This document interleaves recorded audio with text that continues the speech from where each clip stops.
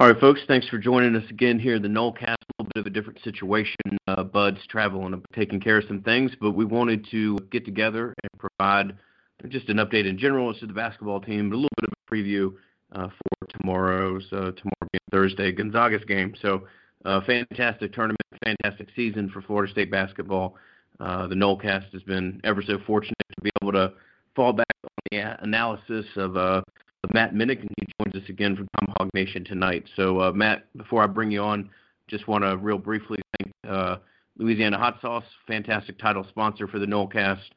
For the Table Restaurant Group, we would invite everybody to join us down at Madison Social before the spring game, and Resolution Home Loans, people that are so fantastic to work with that Bud has kind of, outside of our own arrangement with them, chosen to pair with them in a pretty significant move for himself. So great sponsors that make the Nolecast possible and allow us to bring in an expert and give you just a little bit of an idea as to what's happened so far, and talk a little bit about what you might see when Florida State faces Gonzaga tomorrow night. I appreciate you and Louisiana Hot Sauce for making all this possible. So happy to be here.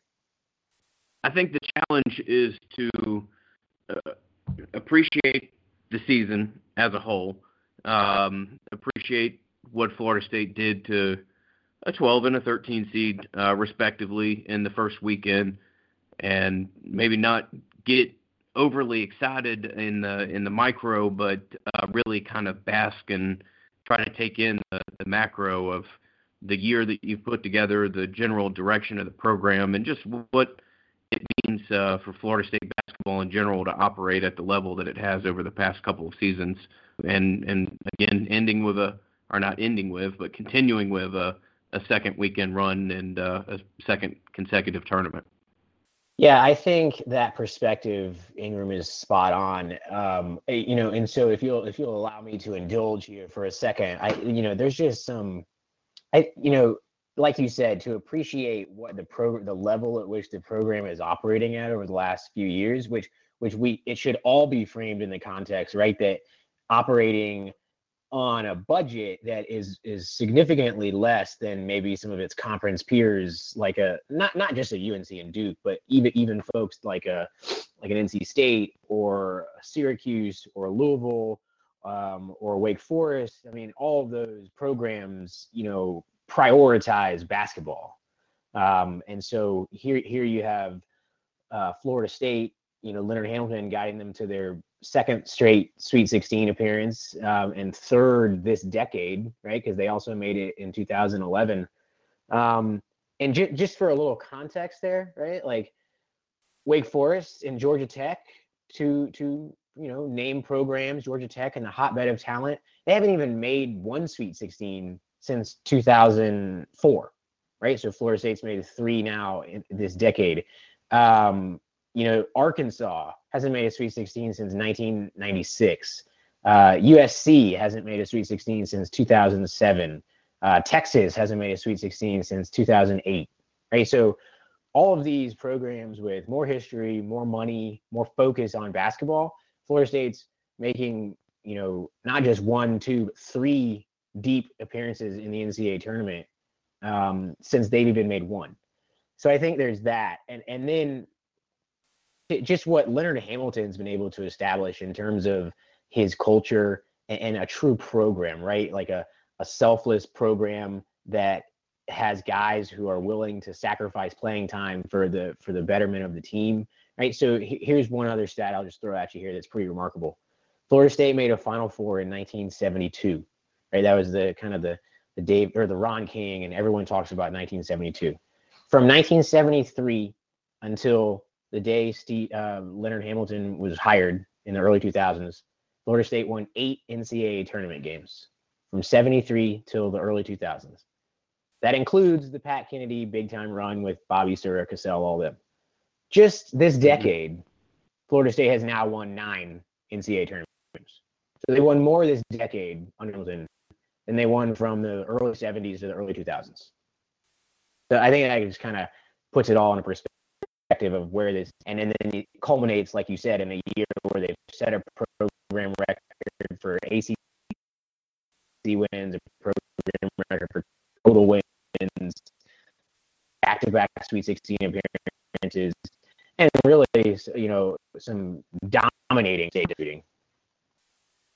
It's just been a fantastic ride that the program's been on. Really, I'm almost, it's not as though everything was like the Halcyon days in that moment since, but I look back at, what was it, 9 years ago or so when Florida State was on the road to Clemson and just struggling to finally find the footing that would allow the program to make an NCAA tournament. I think they were down by maybe 12 or something like that at some point in that game. They ended up coming back, and I think they ended up winning by double digits, if not more. And the program in that kind of decade, and like I said, it's not as though everything's been great, and there's been some periods where the program had to kind of shift its identity, but you've just had this collective level of play that you've continued to set the bar at a higher level over a 10-year period of time. And then really, I think within the past year, but even within the past 6 weeks or so, I think the national perception of the program has changed a significant amount. And I really think that the way that the program is viewed by the people of the ACC as well, you're never going to be a blue blood. You're never going to be confused with Duke or Carolina or anything else. But I do think that the program has done an awful lot, particularly with this last run, to really kind of shift the way that it's looked. And you're right that they don't have quite the checkbook that some of these other conference schools have in the amount of resources that they dedicate to basketball. But Florida State basketball is going to be supported and going to receive a level of support moving forward. This is not just a little flash in the pan. I don't think it's a program that is going to maybe have to fight for resources quite as much as it has. I think it's been a real transitional point of time, both how it's viewed by the people inside Tallahassee and the highest levels of the athletic program, and also abroad in conference and nationally. No, I think that's all very well said, and particularly the part about how maybe they've been sort of validated in the last, like you said, 12 months, but even 6 to 8 weeks. I think that, 3 years ago, Florida State kind of burst back on the scene with the John Isaac and Dwayne Bacon, and they finished second in the ACC. But as March Madness has proven time and again, right? Just look at how Virginia, the best team in the country last year, losing to a 16 seed. I think they had a bad game against Xavier, and they lost as a 3 seed in the second round. And that, in a vacuum, that happens, right? You're playing a single elimination tournament, you lose, you have a bad shooting game, it happens. But I think there was probably that, like, oh, well, you just can't trust them. Then the Elite Eight run last year, which was really a catalyst, I think, for what became this year's team. And you saw a lot of those same pieces, like the Terrence Manns and the Kamajis and the Cabangellis, put that next step forward. And they've just, the run they've been on to win 16 out of their last 18 games, including, multiple wins against NCAA tournament team. I mean, beating Virginia in that stretch, I think really, to your point, validated the program and to the elevation that has happened and the trajectory that it's still on. I mean, this isn't just going to fall off. Yeah, they lose some seniors, but a really good recruiting class coming in. They have guys like Trent Forrest, MJ Walker, Beyondu Kabengele, who I think most would expect probably back, unless maybe they make a true run to like the championship game. So this is a program that, to your point, is kind of ascending and reaching maybe new heights, and it's really been because of that culture and just established mentality, that the toughness that you spoke about with that Clemson game maybe a decade ago, where they just don't back down from anybody. And I think Leonard Hamilton has earned that respect across the country, and his teams are certainly given that respect now. We'll transition on the Murray State game in Vermont as well, give people a little bit of an idea as to what you took away from those two games, and kind of, and we also need to talk about some injuries and situations with the roster that are, going to somewhat dictate how you match up with Gonzaga. But just give me your thoughts on Vermont and Murray State. Yeah, no, they were unique challenges. Vermont was frankly, I probably would have picked Vermont to beat a lot of other 4 seeds. They have an NBA player in Anthony Lamb, and they have a coach who has been into March Madness before, and I mean that they have an established program for what they are, right? An American East Conference program, and remember, they're in the same conference that UMBC beat Virginia last year. So to be honest, they dominated Vermont. I mentioned it earlier. I mean, they statistically just imposed their will against a team that they were better than. Now, Vermont had some guys who Vermont is a 35% shooting team on the season from 3-point range, and they went 16 of 32, so not a math major, but hit half their shots at a high volume, which is, some of that is just luck. I mean, some of these were late in the shot clock, 25 feet away, and they fell. And so that made the score in the end a little bit closer maybe than what the result would be. But if it's crazy to say that if Vermont only, right, in my air quotes here, only hit 10 threes, which is still a good performance, that, Florida State would have won by 20 or 25 points. And then you move into the Murray State game where they're facing, maybe one of the 2 or 3 most hyped players in the country, Ja Morant, who deserves the hype, right? He's an incredible talent. He had triple-double in the first round, single-handedly just sort of ran roughshod through a solid Marquette team.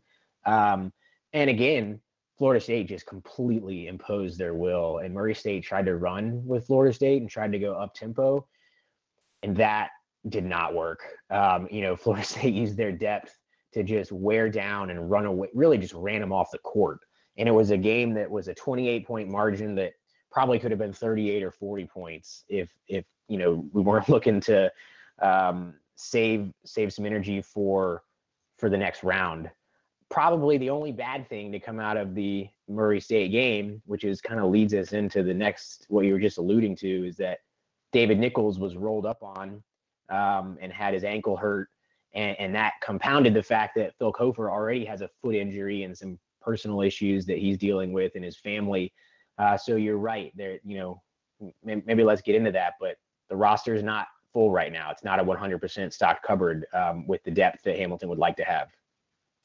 Yeah, the Kofer stories has been a very interesting one, in some place where tons of people have written about it and spoken about it. And if you're a Florida State basketball fan, you're aware as to the situation involving him. So we won't spend a ton of time breaking that down, other than to note that you're missing a very dynamic defender and a guy who hasn't necessarily showed the game to pair with it, but nonetheless was your leading scorer last year, and not something you just want to dismiss. And then the Nichols injury is a real interesting one. He's all but been labeled out for the game by his head coach at this point in time. A guy who plays a really interesting role this year, as he was kind of the guy at his previous stop. And you can still see that moments of his game. You can see that when he, backs down Virginia's point guard on 3 out of 4 possessions or so. You can see where he's still comfortable feeling like an alpha and playing like an alpha. But at the same time has really kind of taken exceptionally well to his role and provided you a great defense, a timely long shot, a guy that, at this point in the season, you don't want to miss anybody for any game, but a guy that will be very, very significantly missed, I feel. I think you're right. And he's a ball handler too, right? So everything that you mentioned in terms of his being able to back down a smaller guard or hit, be a threat from the perimeter, he had shown some really strong defense lately. There's several games that maybe he jump-started a run with some steals or, just applying ball pressure away, out 30, 40 feet away from the hoop. But he's also a ball handler. He's a guy that, if it's a 3 or 4 point game with 2 or 3 minutes to go and the team's trying to trap you, you want a guy like that on the court. You want him and Trent to be both in there at the same time. He's a free throw shooter. He's a senior who's been there, done that, played in a lot of high pressure games. So it's nice to have a guy that can step to the line and knock down free throws. There's no question that if he is unable to go, that is on top of Phil Kofer being unable to go, that those are those are leadership losses. Those are actual tangible skill set losses. And it really takes away a little bit of what Florida State does best, which is just wear you out. That's just 2 fewer guys and 10 fewer fouls. In regards to, we'll take a look at kind of Cofer's minutes and responsibility and where that might fall. Would Big Boy Gray be the first guy that you would think would start to absorb some of his responsibility? Hell of a skill set on that kid, by the way. He's like Pooh Bear Williams with Terrell Buckley's brain in him or something like that. He's such a big physical guy, but he creates so many turnovers, and he doesn't just create a steal. I mean, he's running 40 feet down the court and laying it in for 2. I don't know that I've ever seen a big guy just create so much offense by obstructing the passing lanes. He is unique, that's for sure.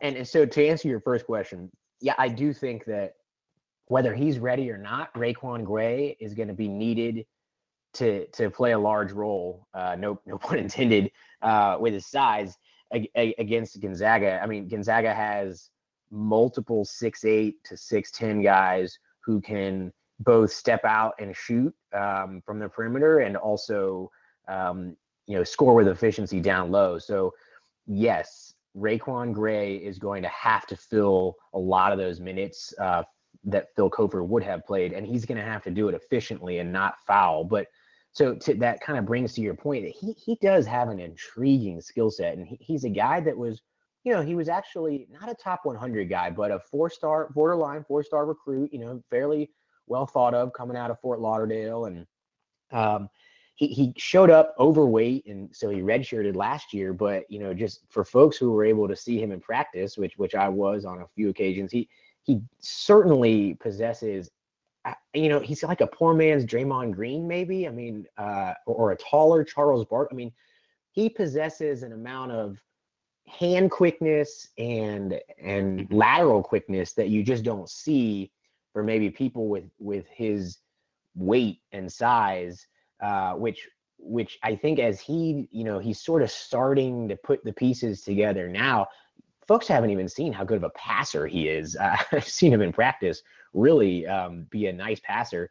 So he can, as we talk about the program being on good footing moving forward, he is a really interesting piece over the next couple of years. But right now, in this current situation, he's going to have to play the best game of his career against Gonzaga, going up against, again, multiple guys capable of scoring at, multiple levels. Necessarily, do you see having to absorb some of Nichols' responsibility?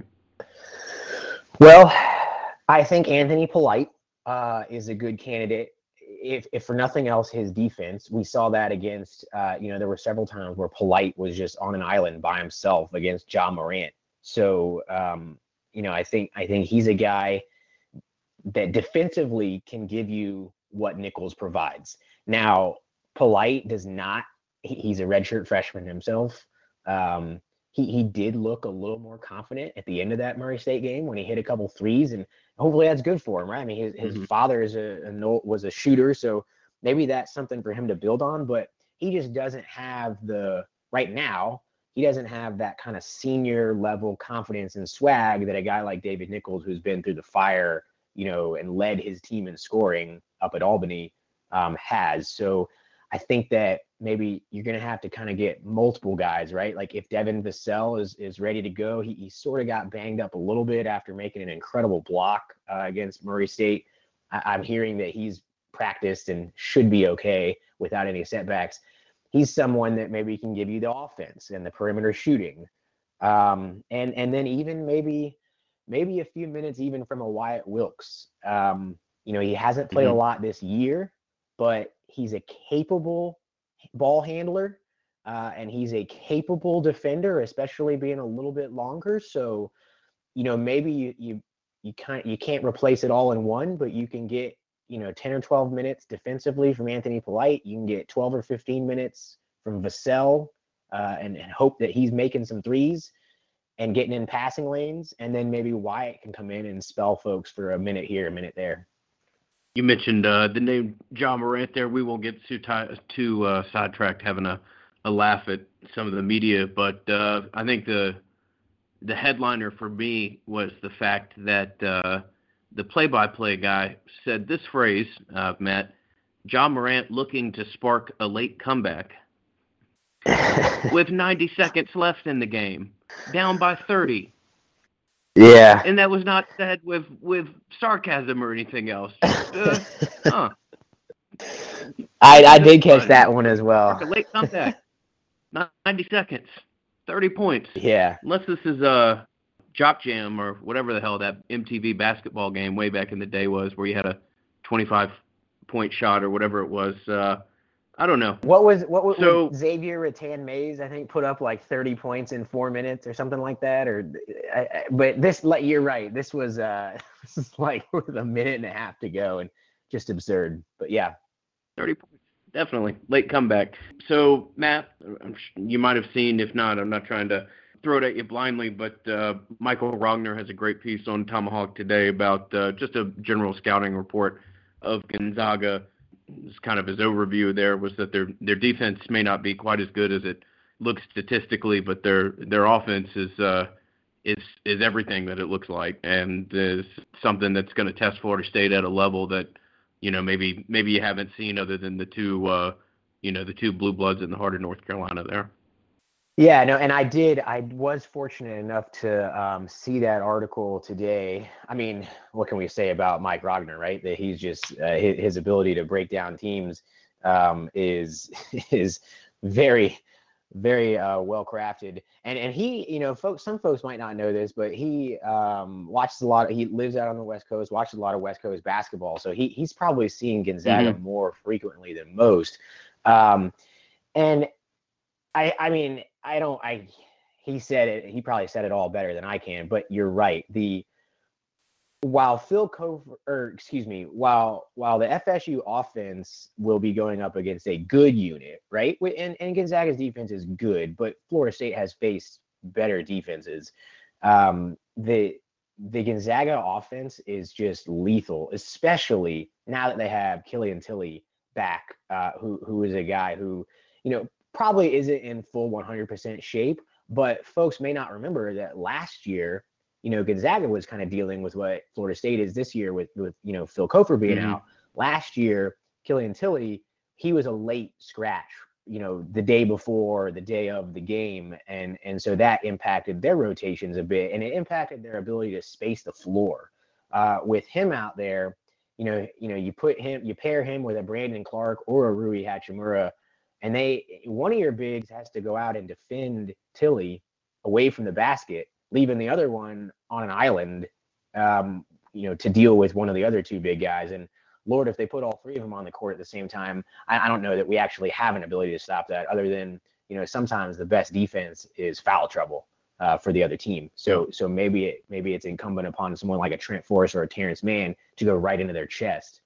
But this is going to be quite a challenge to stop the Gonzaga offense. And I think that it's going to be, you know, Florida State's going to have to hit some shots from the perimeter. They can't fall behind by 8 or 10 points early. They're going to have PJ or Devin Vassell or MJ Walker or Terrence Mann or somebody is going to have to hit some early shots from the perimeter to A, give Florida State a little bit of a lead that you can be more aggressive with on defense, and B, force Gonzaga to spread themselves out on when they're on defense and allow the slashers to start to get to work. Because when you're slashing to the basket, that's when you're getting fouls on people.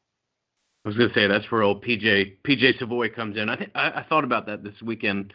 The way that he's played this year, I don't know if he can quite win you a game, and I don't know if he can quite like shoot you out of a game real early. But I think he can get kind of close on both of them. Certainly not. He's not going to win you the game with 4 threes or anything like that, but he can get you started at such a level, or he can put you in such a hole that you just have to wonder, is it even worth having him out there?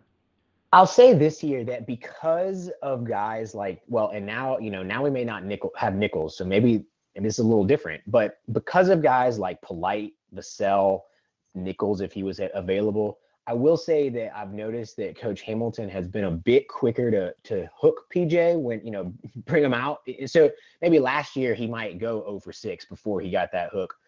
Whereas this year, if he's 0 for 3, typically I haven't seen him shoot us out. We've only lost 7 games all year, so I haven't seen him shoot us out of a game. I do agree with you, though, that he may not win the game with early 3-point shooting, but he absolutely changes the game with early 3-point shooting. And when the games that he's able to come out and knock down 2 of his first 3 or 3 of his first 4, yeah, those games, you see a remarkable difference in how the opponent has to defend Florida State.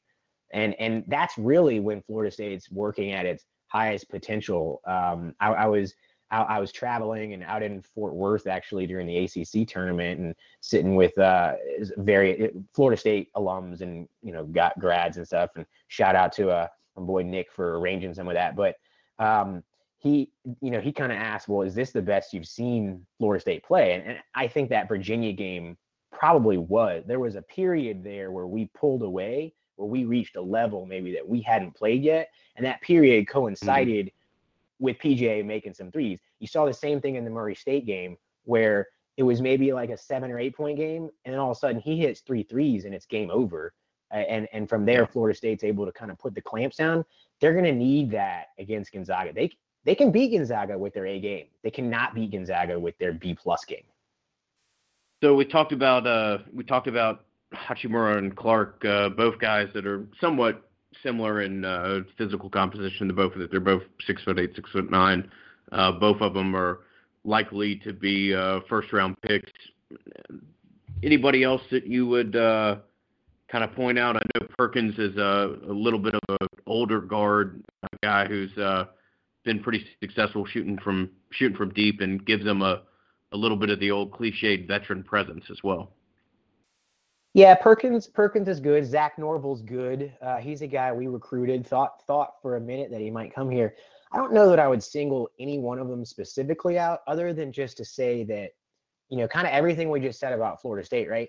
If Norval or Perkins or anybody else on Gonzaga, really, other than those kind of big 3, big guys, if they hit a couple early threes, that's going to make it even more challenging to defend the interior against Hachimura and Clark. So I think early ball pressure and being, Trent really going to need him to be on his game there, and Terrence. But early ball pressure to maybe force guys to either take a contested shot that's, off balance or just pass it up, right? And maybe force a pass into the passing lanes or out of bounds, and just kind of, you don't have to necessarily get live ball turnovers, or that'd be great, but just early in the game, just disrupt them a little bit. Don't let them get comfortable. Mm-hmm. I think that could be a big deal with our guards versus theirs out on the perimeter, so that they're not just firing away open threes. Because if they're making those, well, then now you got to step out to that. Well, then who's guarding Clark underneath? Right. Yeah, certain level of physicality that Florida State played with last year was not something that Gonzaga looked like they were capable or real used to seeing. So it's a more physical Gonzaga team this year, a more physically gifted Gonzaga team. So I don't think you're going to go out and just bulldoze them, but be good to remind them of the experience that they had with you last year, and the fact that you did just provide such a ridiculous mismatch. Right. I'll tell you one thing that's it's not even a concern per se. There's nothing to do about it. But you know how last year Florida State had that mindset against Xavier, where Xavier really kind of blew them out 2 years ago, and they came into that Xavier game thinking that, they're not going to let that happen again. Mm-hmm.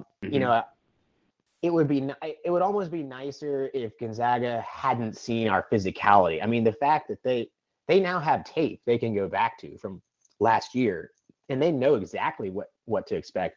Now, there's still something to be said for seeing that in practice, right? You just can't simulate 7-4 in practice, and you can't simulate the kind of physical presence that a Fiondu Cavangeli brings off the bench, and you certainly can't simulate the length that Terrence Mann, Devin Vassell, and Trent Forrest, just their arms in the passing lanes.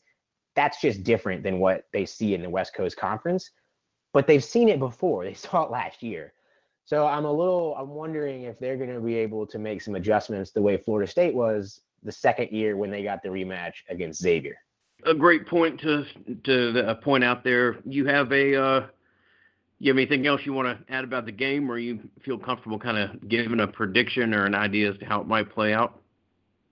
No, I don't know that there's too much to add other than that. Again, just it's so exciting that we're here in late March still talking FSU basketball and on the big stage. I saw they gave them the CBS game as opposed to the TNT or TBS. So, like you said earlier, someone's taken notice. I think it's going to be honestly, it might be the most compelling Sweet 16 matchup of the entire round. Although I'm also very much looking forward to Duke and Virginia Tech with Justin Robinson healthy.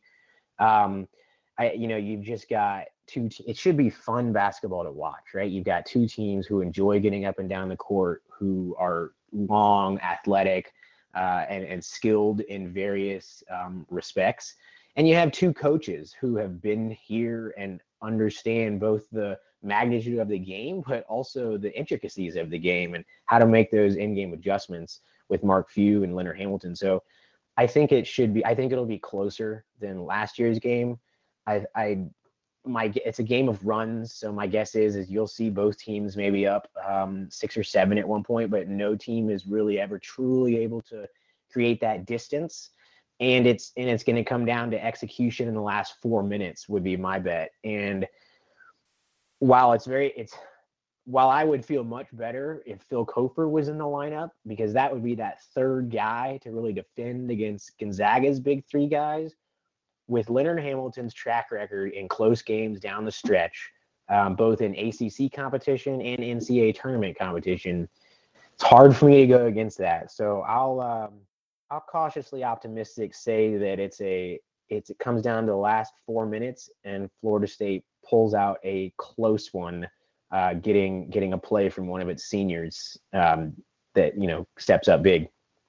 Terrence Mann continues the sure. Terrence Mann He's tour as good the as past any. couple games have been here. Yeah. Hits a shot reminiscent of the Virginia Tech one, maybe. With that, that's kind of what got this whole process started here. With that in mind, we won't spend a ton of time doing this, but if I told you could choose between Michigan or Texas Tech, is there one that you'd immediately want to? I know kind of not carbon copies of each other at all, but both teams that play pretty physically, play good levels of defense. It'd be an interesting matchup on the other side of the bracket there. Yeah, I think it's a good question, and especially since there is a decent chance that Florida State wins, or at least a puncher's chance. So I say if that were the case, I say give me Texas Tech, and I say that because Michigan and Texas Tech are both excellent defensive teams. Texas Tech might actually be the best defensive team in the country. No offense to Virginia, but Texas Tech is a team similar to Vermont and Murray State in that offensively they really revolve around one guy, Jarrett Culver, and that guy is excellent. He's an NBA player, but Leonard Hamilton has an ability to shut down single guys. There's one thing Florida State can do well is devise a game plan to shut down your best player and take them out of the game. So while they're both extremely strong defensively, and both of them I think would present matchup problems, give me Texas Tech. Mm-hmm. Well, man, we've been exceptionally lucky to be able to draw upon you throughout the course of the season. A fantastic season it's been. Probably the most enjoyable basketball season that I can remember taking part in. Certainly since maybe the early to mid '90s. But just want to thank you again. You've been a great resource for us, and have been very fortunate to be able to lean upon you and give our listeners a much more nuanced look at what's been going on in basketball. Yeah, no, it's been fun. Hopefully we have one more of these in us, right? Hopefully we're talking this time next week, gearing up for a Final Four. But I appreciate y'all just having me on consistently, and maybe we'll get an off-season update here, and I think looking forward to another strong year next year too. So I appreciate it. Yeah, we're gonna have you on two more times. We got a emergency national championship podcast scheduled. That's right. So That's right. Well, from the parade. We're marching on down the road here. Yep. All right, man. Certainly appreciate your time tonight. Thank you very much, and all the listeners will have Bud back. It'll be a little bit more of our normal formatting, but just wanted to get you something out before Thursday night's game.